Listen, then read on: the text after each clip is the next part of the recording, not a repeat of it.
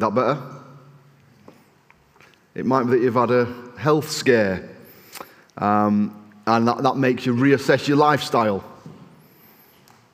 It might be that you've had marriage troubles, and those marriage troubles make you reassess your behaviour to your wife or to your husband. But we have close escapes, don't we? We have near-death experiences. My close escape was almost the most embarrassing thing in my life. I had a very important engagement, and that engagement required me to wear a suit. And that's all I'm prepared to say about it. I was down the church, and a reminder went off on my phone to tell me that this important engagement was beginning in 10 minutes. And I remember running down that corridor there. I won't tell you where I was coming from, but you can guess. And I was saying out loud, "Oh no, oh no, oh no." I was in a massive state of panic. I thought, there's no way I'm going to get to this really important engagement. Unusually, fortunately, I had a suit hanging in my office. I never have a suit hanging in my office, but I do now, because I've learnt. I always have a suit in my office now. I never have the car on a Friday, but I had the car this Friday. And I managed to change my clothes, and I managed to get in the car, and I managed to drive to the venue in 12 minutes. So I was 2 minutes late. I thought, I've got away with it. But I was at the wrong venue. So I made a phone call, and they told me where they were. And I arrived at the correct venue 15 minutes later, so I was now, it's about 20 minutes late, let's say, for this really important engagement. And I was greeted with the words, "Ben, I'm so sorry, we didn't specify the venue when we booked, we just presumed." And I said, "Well, no harm done, we all make mistakes, just one of those things." And I carried on as though nothing had happened, and I got away with it. I've confessed it tonight, but I got away with it. It went smoothly, and nobody who was involved to this day is any wiser. I came back to the office, it was a Friday afternoon, the back of my head was pulsing, and I had to just sit down for half an hour and do nothing. And as a result of that close escape, I've changed a few things. So for a start, I always keep a suit in my office.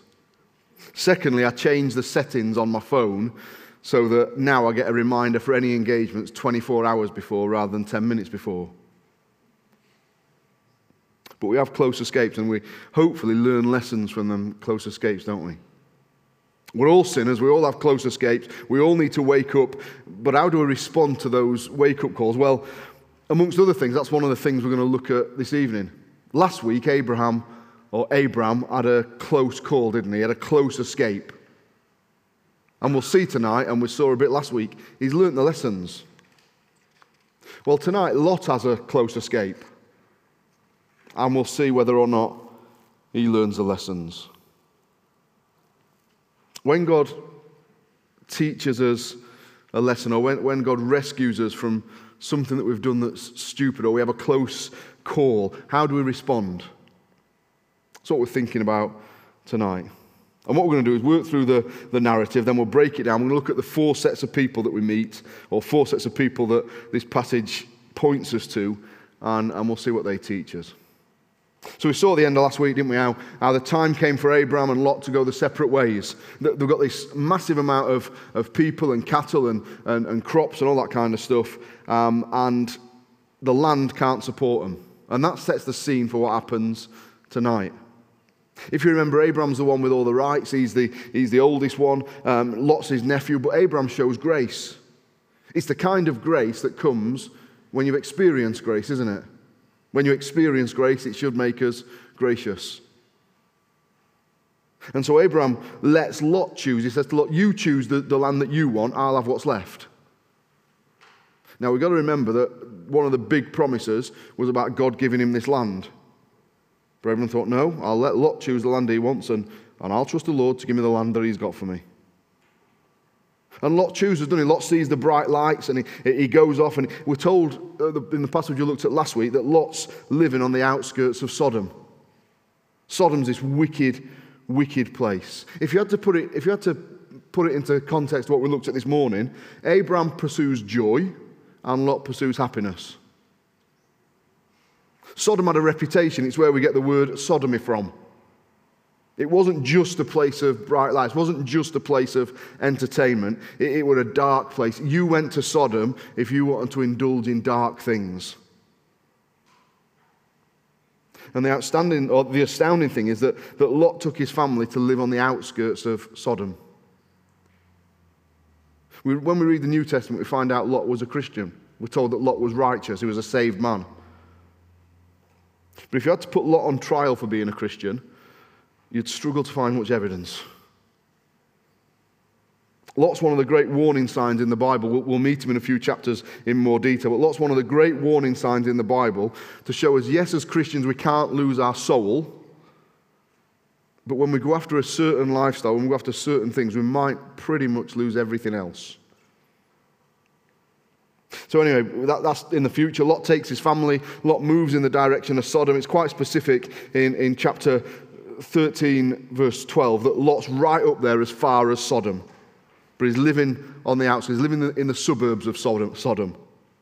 But where do we see him next? In chapter 14, verse 12, he's living in Sodom. Lot's moved into Sodom. He never sets out to do that. He never sets out to live in Sodom. He sets out to live on the plains overlooking Sodom. But that's where his heart was. He pitched his tent towards it. And he ends up as a resident in this filthy, horrible, wicked town. So we've got Abraham faithfully living in the land that God's promised, even though he doesn't own it. And we got Lot living in Sodom. How's Abraham going to inherit the land?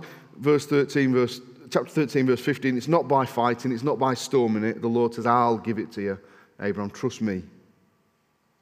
So Lot separates from Abraham. Lot takes the best of what Abraham's been promised, and off Lot goes. And it's not all roses. In those days, you had kings for cities and kings for regions. And we're told these 4 kings, led by Chedorlaomer, or Chedorlaomer, whatever his name is, Chedorlaomer. Basically, these 4 kings ruled over what we know now as Iraq, Iran, northern Turkey, and Syria. Powerful kings. And these 4 kings attack 5 kings who rule over cities in the plain where Sodom and Gomorrah are. So they're not as powerful, but they're still classed as kings. If you're a trivia buff, by the way, this is the first war mentioned in the Bible. Or mentioned probably in history. Anyway, Chedorlaomer and his 3 kings, they proved too powerful for the 5 kings of the plain. Effectively, what happens is Chedorlaomer and his 3 kings, so the 4 of them, they come down and they take on these 5 kings. They're too powerful for the 5 kings. And so the 5 kings effectively come under tribute to Chedorlaomer. I watch too many mafia programs, but I think it's like a small town that's taken over by the mafia, and all the shopkeepers and all the businesses, they get to keep the business, they get to keep trading as normal, but every Friday, the boys come round and they collect. They collect the 10%. And it goes well for about 12 years. What happens is that Chedorlaomer, every year, he sends his heavies down and they come and they take their percentage, they take their tithe, and they go back up north, and the people in Sodom and Gomorrah and the other cities carry on as normal. And then after 12 years of coming under tribute, 12 years of giving away the profits, the kings of the cities on the plain, they get together and they say, we're not going to pay anymore. We're going to stand up to them. We're not going to pay. And they refuse to pay the tax. They refuse to be controlled by the other kings. They refuse to fight back. And so we read in the 14th year, Chedorlaomer gathers these other 3 kings from the north, and they come down to the cities in the plain. And they're taking over and destroying all the cities in the path.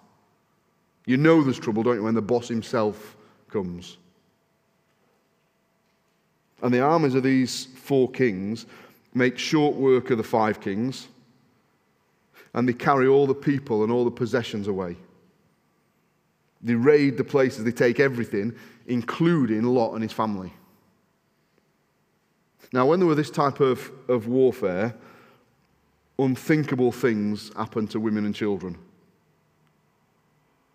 And they take Lot, and they take his wife, and they take his children. And to all extents and purposes, Lot is a goner. Lot's finished now. He's been taken by this powerful king. He's a slave at best. If not, he's going to be killed.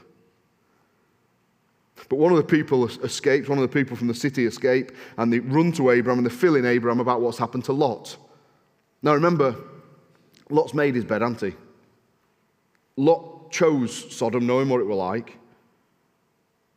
And Abraham's got every right to feel aggrieved. Abraham's got every right to say, well, you made your bed. You took advantage of me. You took advantage of my kindness. You made your bed. Go lie in it. I wonder what we'd say if there was someone in the church and we'd been gracious to them and they'd abused our friendship and they made foolish decisions. There'd be a tendency for us to say, well, look, you made your choices. You've got to live with them. There'd be a temptation for us to feel vindicated, wouldn't they? I know they would with me. And maybe that crossed Abraham's mind, but if you remember, Abraham had done something stupid. Abraham had done something foolish when he went down to Egypt and he lied about his wife. Remember who these kings are, the kings of Syria, Iran, Iraq and Turkey, the powerful kings. Abraham's got 318 trained men, 318 soldiers. That sounds quite impressive. God's blessing Abraham, but that's just not impressive against Iran, Syria, Iraq and Turkey, is it? But Abraham takes his 318 men off. They go in pursuit of these 4 kings. We're not told the details, but we're told that Abraham goes, he catches up with them, he fights with them. Some of them run off, and he rescues Lot and his family. And not only that, but he rescues, he regains the spoils that the 4 kings had taken. It's an epic victory. Lot must have been so relieved. I'm sure Lot learnt his lesson here. I'm sure Lot learnt his lesson, and I'm sure we'll never see Lot in Sodom again. He's had such a close escape. So Abraham returns and he's rescued the 5 kings from the 4 kings and now meets 2 more kings. 11 kings so far in this. Oh no, one of them's the same king. 10 kings in this passage. He meets 2 more kings when he comes back and they're very different. One's called Bera, he's the king of Sodom. The other's called Melchizedek, he's the king of Salem, which is Jerusalem. This man Melchizedek, who we meet, we hear no more of him after this. And Melchizedek, we're told, is also a priest. And he brings out bread and he brings wine to Abraham. He wants to treat Abraham well because he trusts in Abraham's God. 4 times we're told he's the priest of God Most High. And when Melchizedek comes and he wants to honor Abraham, well, Abraham wants to honor him, so Abraham offers him a tithe. It's the first time I think we heard tithing talked about in the Bible. Abraham blesses him with a tithe of the spoils. This is a tithe before the law came in. We think, well, it's the law that talks about tithing. No, it's not. Why does Abraham tithe to Melchizedek? It's a response because Melchizedek's blessed him. And that's our pattern, isn't it? It's something to give us a pattern. Why do we tithe? Well, it's free will, but we do it in recognition of God's goodness. It's never been about law. It's never been about command. It's a response to God's goodness. And then after we've met Melchizedek, this gracious king, we meet Bera, the king of Sodom. Melchizedek's name means king of peace. And now we come to the king of Sodom. This king's been defeated. He's got no rights. But he comes to Abraham. And while Melchizedek owed Abraham nothing, but gave to him, Bera, the king of Sodom, owes Abraham everything, but has a very different attitude. He just comes along and he says, give me the people, you keep the spoil. No thanks. He's just abrupt, he's arrogant, he's ungrateful. Now, as the one who defeated those kings, Abraham had the right to whatever he wanted, to the spoils. Abraham, if he wanted to, Abraham could take the whole lot. But he doesn't take anything. His response is, look, I'll trust God to bless me. Remember the promise of the land. This is one of Abraham's opportunity to take it for himself. And he says, no, I'm not having anything off you. The Lord will give to me. He don't want anything from Bera because he doesn't want it to be said, Bera has made Abraham rich. Bera has made Abraham profitable. Abraham wants to say, the Lord's done this for me. See, Abraham's is settled where his treasure is, hasn't he? He knows that by faith his destiny is going to inherit the land. I trust God to do it. I don't need to fight. The Lord said to him, the land that you see, I'll give it to you and your descendants forever. See, when we understand what God's got in store for us, we don't need to fight for recognition down here, do we? We don't need to grasp. What does it matter if we turn down opportunities to get rich and opportunities to better ourselves down here? Because we're getting everything one day. I love what happens next. The Lord comes to Abraham at the end in chapter 15, verse 1. Read, after these things, the word of the Lord came to Abraham in a vision, saying, do not be afraid, Abraham. I am your shield, your exceedingly great reward. Do you see what's happened? Abraham's refused to take the best land off Lot, even though it was his right. Abraham's refused to take the spoils from King Bera, even though it was his right, because Abraham wants his profit to come from the Lord, and the Lord says to him, Abraham, I'm going to be your shield and I'm going to reward you. What's a shield for? It's for protection, isn't it? The Lord saying to Abraham, I'm your protection and I'm your reward. Now I want to think about what all of that's teaching us. Firstly, think about Lot. Lot's had the closest of escapes, hasn't he? Lot had lost everything when he was taken from Sodom. He's had a very near miss. If Abraham hadn't have stepped in, Lot would have been a slave or would have been dead. And his wife and daughters, it don't bear thinking about what they'd have been. And as Lot's carted away from Sodom, he must have been thinking, what have I done? Why did I bring my family to Sodom? And yet the next time we meet Lot, he's back living in Sodom. Lot doesn't learn from his close escape, his near miss. This was Lot's chance. In a few chapters' time, Lot's family come to a horrible end. His wife dies, his married daughters end up getting him drunk, and he ends up fathering children to him. And them children go on to form two of the most nasty nations that have existed on earth. What a fool Lot was. Some of us here, we might have had experiences like Lot's where we've been mercifully rescued from stupid mistakes. And we say, don't go back. Don't go back to them. Don't repeat them. Peter says, doesn't he? He talks about a dog that returns to its vomit or a pig that gets washed and goes back to play in the mud. Well, that's what Lot was doing. That's what we do sometimes with sin, isn't it? The Lord rescues us from what could have been a disaster. And before we know it, we're back doing the same things.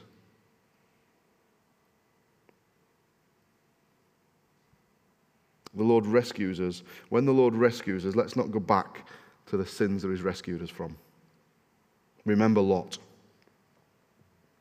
Next, I want to think about the two kings. You've got Melchizedek and Bera. The names tell us everything we need to know. Melchizedek, king of Salem, means king of righteousness, king of peace, and he was. God said he'd bless Abraham, and Melchizedek does that. Melchizedek's a worshipper like Abraham, and he comes on the scene, then disappears, but he shows gratitude to Abraham. And then we got King Bera, king of Sodom. His name means king of evil. He'd lost everything. He should have been humbled, but he's not. He's had a close escape, but he's not interested in Abraham's God. If you know the story of the Bible, you can't help but read this encounter, can you, with one eye on the fact that Sodom's going to be destroyed. This is God's mercy. Even the king of Sodom, this wicked bloke, this is his chance to encounter Abraham's God.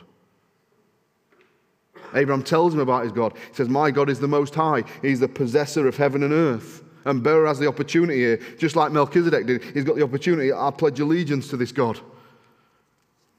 But he doesn't. He has his close call and he goes back to being the same bloke. That happens with some people, doesn't it?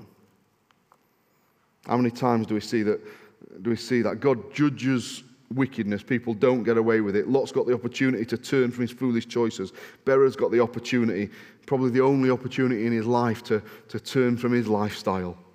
But he's got no interest whatsoever. I think we've probably got more potential to be like Lot than Bera. Foolish rather than outright wicked. But he had his chance. And it's a reminder to us that God gives opportunities even to wicked people. But it's a reminder that some people get more chances than others. Bera never got another chance. Then we come to Abraham. Abraham, as we mentioned, he had a near miss of his own, but he's learnt the lesson of grace. He goes after Lot. James tells us, doesn't it? He who turns a sinner from the error of his way saves a soul from death. That's what Abraham's done. Or it's what he sought to do. Regardless of whether Lot falls back, Abraham's is exemplified the attitude we need to remember. When we see someone fall, when we see someone do something stupid, we often mourn, we often use them as a warning to other people, but how many of us seek to go after them? Abraham's got great faith. He takes on these 4 kings with a small army. Abraham doesn't have a price. That's what I like about him. He can't be bought. You hear it said, don't you? Everyone's got a price. But Abraham didn't have a price. Because Abraham, he'd set his eyes on a city whose builder and maker was God. What Abraham did for Lot was actually, it was an act of redemption. It was Abraham's right as Lot's closest relative to have the opportunity to redeem him or to rescue him. See, Abraham's a picture, isn't he, of us at our best. Lot's us at our worst. Abraham's us at our best. And we tend to live somewhere between those two. But beyond that, Abraham points us, doesn't he, to a better Redeemer. We're like, again, we love to read these stories and think, I'm like Abraham. We're generally not. We're like Lot, probably. We make silly and sinful and foolish choices. Jesus comes and rescues us. He redeems us from our enemies, and he restores us because he loves us. Not because we're good, just because he loves us. We got a far greater enemy than Cheddar Lamer and his mates. The Bible tells us we're captive to sin and we're captive to Satan, and Jesus comes and Jesus defeats him and he brings us back. And it costs him his own life. And we're told, don't go back to walking in those ways again. I think the final person that this passage teaches us about is God. 4 times he's referred to as God Most High. He's referred to as the possessor of heaven and earth. This passage, a lot of this passage is about who owns what, isn't it? You know, these kings stealing from other kings and taking land and taking possessions, and Abraham forfeiting possessions and Lot trying to get possessions, and Melchizedek giving possessions away. And we're told the Lord's the possessor of heaven and earth. He owns it all. It's his to give. He's the sovereign king. Abraham's grasped that. We meet 10 kings in this chapter. Here's the king that matters. Here's the one we need to please. Here's the one that Abraham wants to please. And I just love that way that at the end of all this, when Abraham's shown faith, the Lord comes to him and he says, that after these things, the word of the Lord came to Abraham in a vision, saying, do not be afraid, Abraham. I am your shield and your exceedingly great reward. As I said, a shield protects. The Lord saying to Abraham, Abraham, I'm your protection. Abraham, you trust me and you try and do what's right. I'm your protection. In Psalm 3, David's in trouble and David's being slandered, but he turns to the Lord. He says, Lord, you're my shield. Do we trust the Lord enough to say, I'm going to do what's right? Lord, you be my shield. You fight my battles. I'm going to do what's right. Throughout the Psalms and the Proverbs, this image that comes again, the Lord's the shield of his people. Proverbs 2 says he's a shield for those that walk uprightly. Psalm 84, I love part of Psalm 84, verse 10, it says, for a day in your courts is better than 1,000. I'd rather be a doorkeeper in the house of my God than dwell in the tents of the wicked. Lord, I'd rather have a tiny bit of what you've got to give me than everything that this king can give me. For the Lord God is a sun and a shield. The Lord will give grace and glory, and no good thing will he withhold from those who walk uprightly. Abraham got that. He got that if he didn't have to fight for possessions. If he fought for righteousness, I don't have to fight for possessions. I don't have to be sneaky. I don't have to get things off wicked people. Because the Lord won't hold anything good back from me. He's my shield and he's my reward, and he's the same for us. Abraham had forsook his reward, hadn't he? He'd forsook his wages. He let the soldiers take some spoil, but Abraham doesn't. And it's the Lord saying, Abraham, this is what you get. You get me. What do we get if we trust the Lord? What do we get if we trust in the Lord's promises rather than trying to grab things for ourselves? What do we get if we forsake looking after number one and put the Lord first? He says, you get me. You get his righteousness. You get his peace. You get his love. You get his care. You get his mercy. You get his forgiveness forever by allowing God to be God.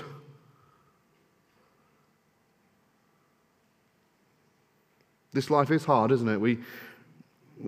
The tragedy is when people try and find their own way in life, try and get their own reward in life. But what we love about Abraham, why Abraham's the man of faith, his faith sees beyond this life. Faith sees beyond what I can take for myself. How could we cope? I don't know how I'd cope if, I do forget it, but I keep remembering it. I don't know how I'd cope with the pressures of life if I didn't know that Jesus was my shield and he was my reward.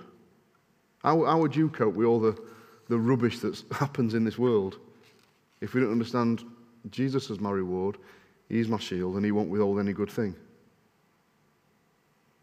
How can you, if you're not a Christian, how can you go through life without Jesus as your reward and your shield? So if we learn anything from close shaves and close encounters and being rescued, let it be this. We trust the Lord as our shield. We trust the Lord as the one who fights for us, the Lord who rewards us, and we try and do what's right. And we will do foolish things. We might do foolish things and be rescued and spared and spared and spared and spared. But one day, if we don't learn the lesson of grace, we'll be swallowed up and there'll be no coming back. That's what happens with Lot's family. Let me pray.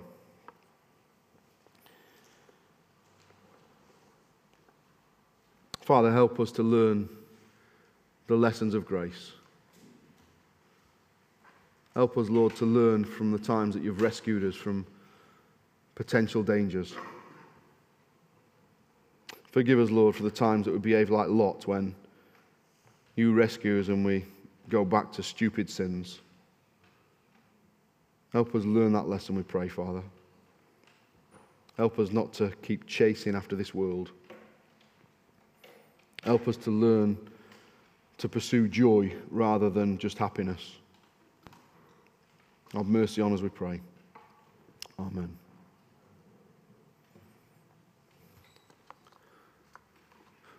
When the music starts, we'll stand and sing, and I don't know what we're singing. Great God of wonders. Let's stand and sing together.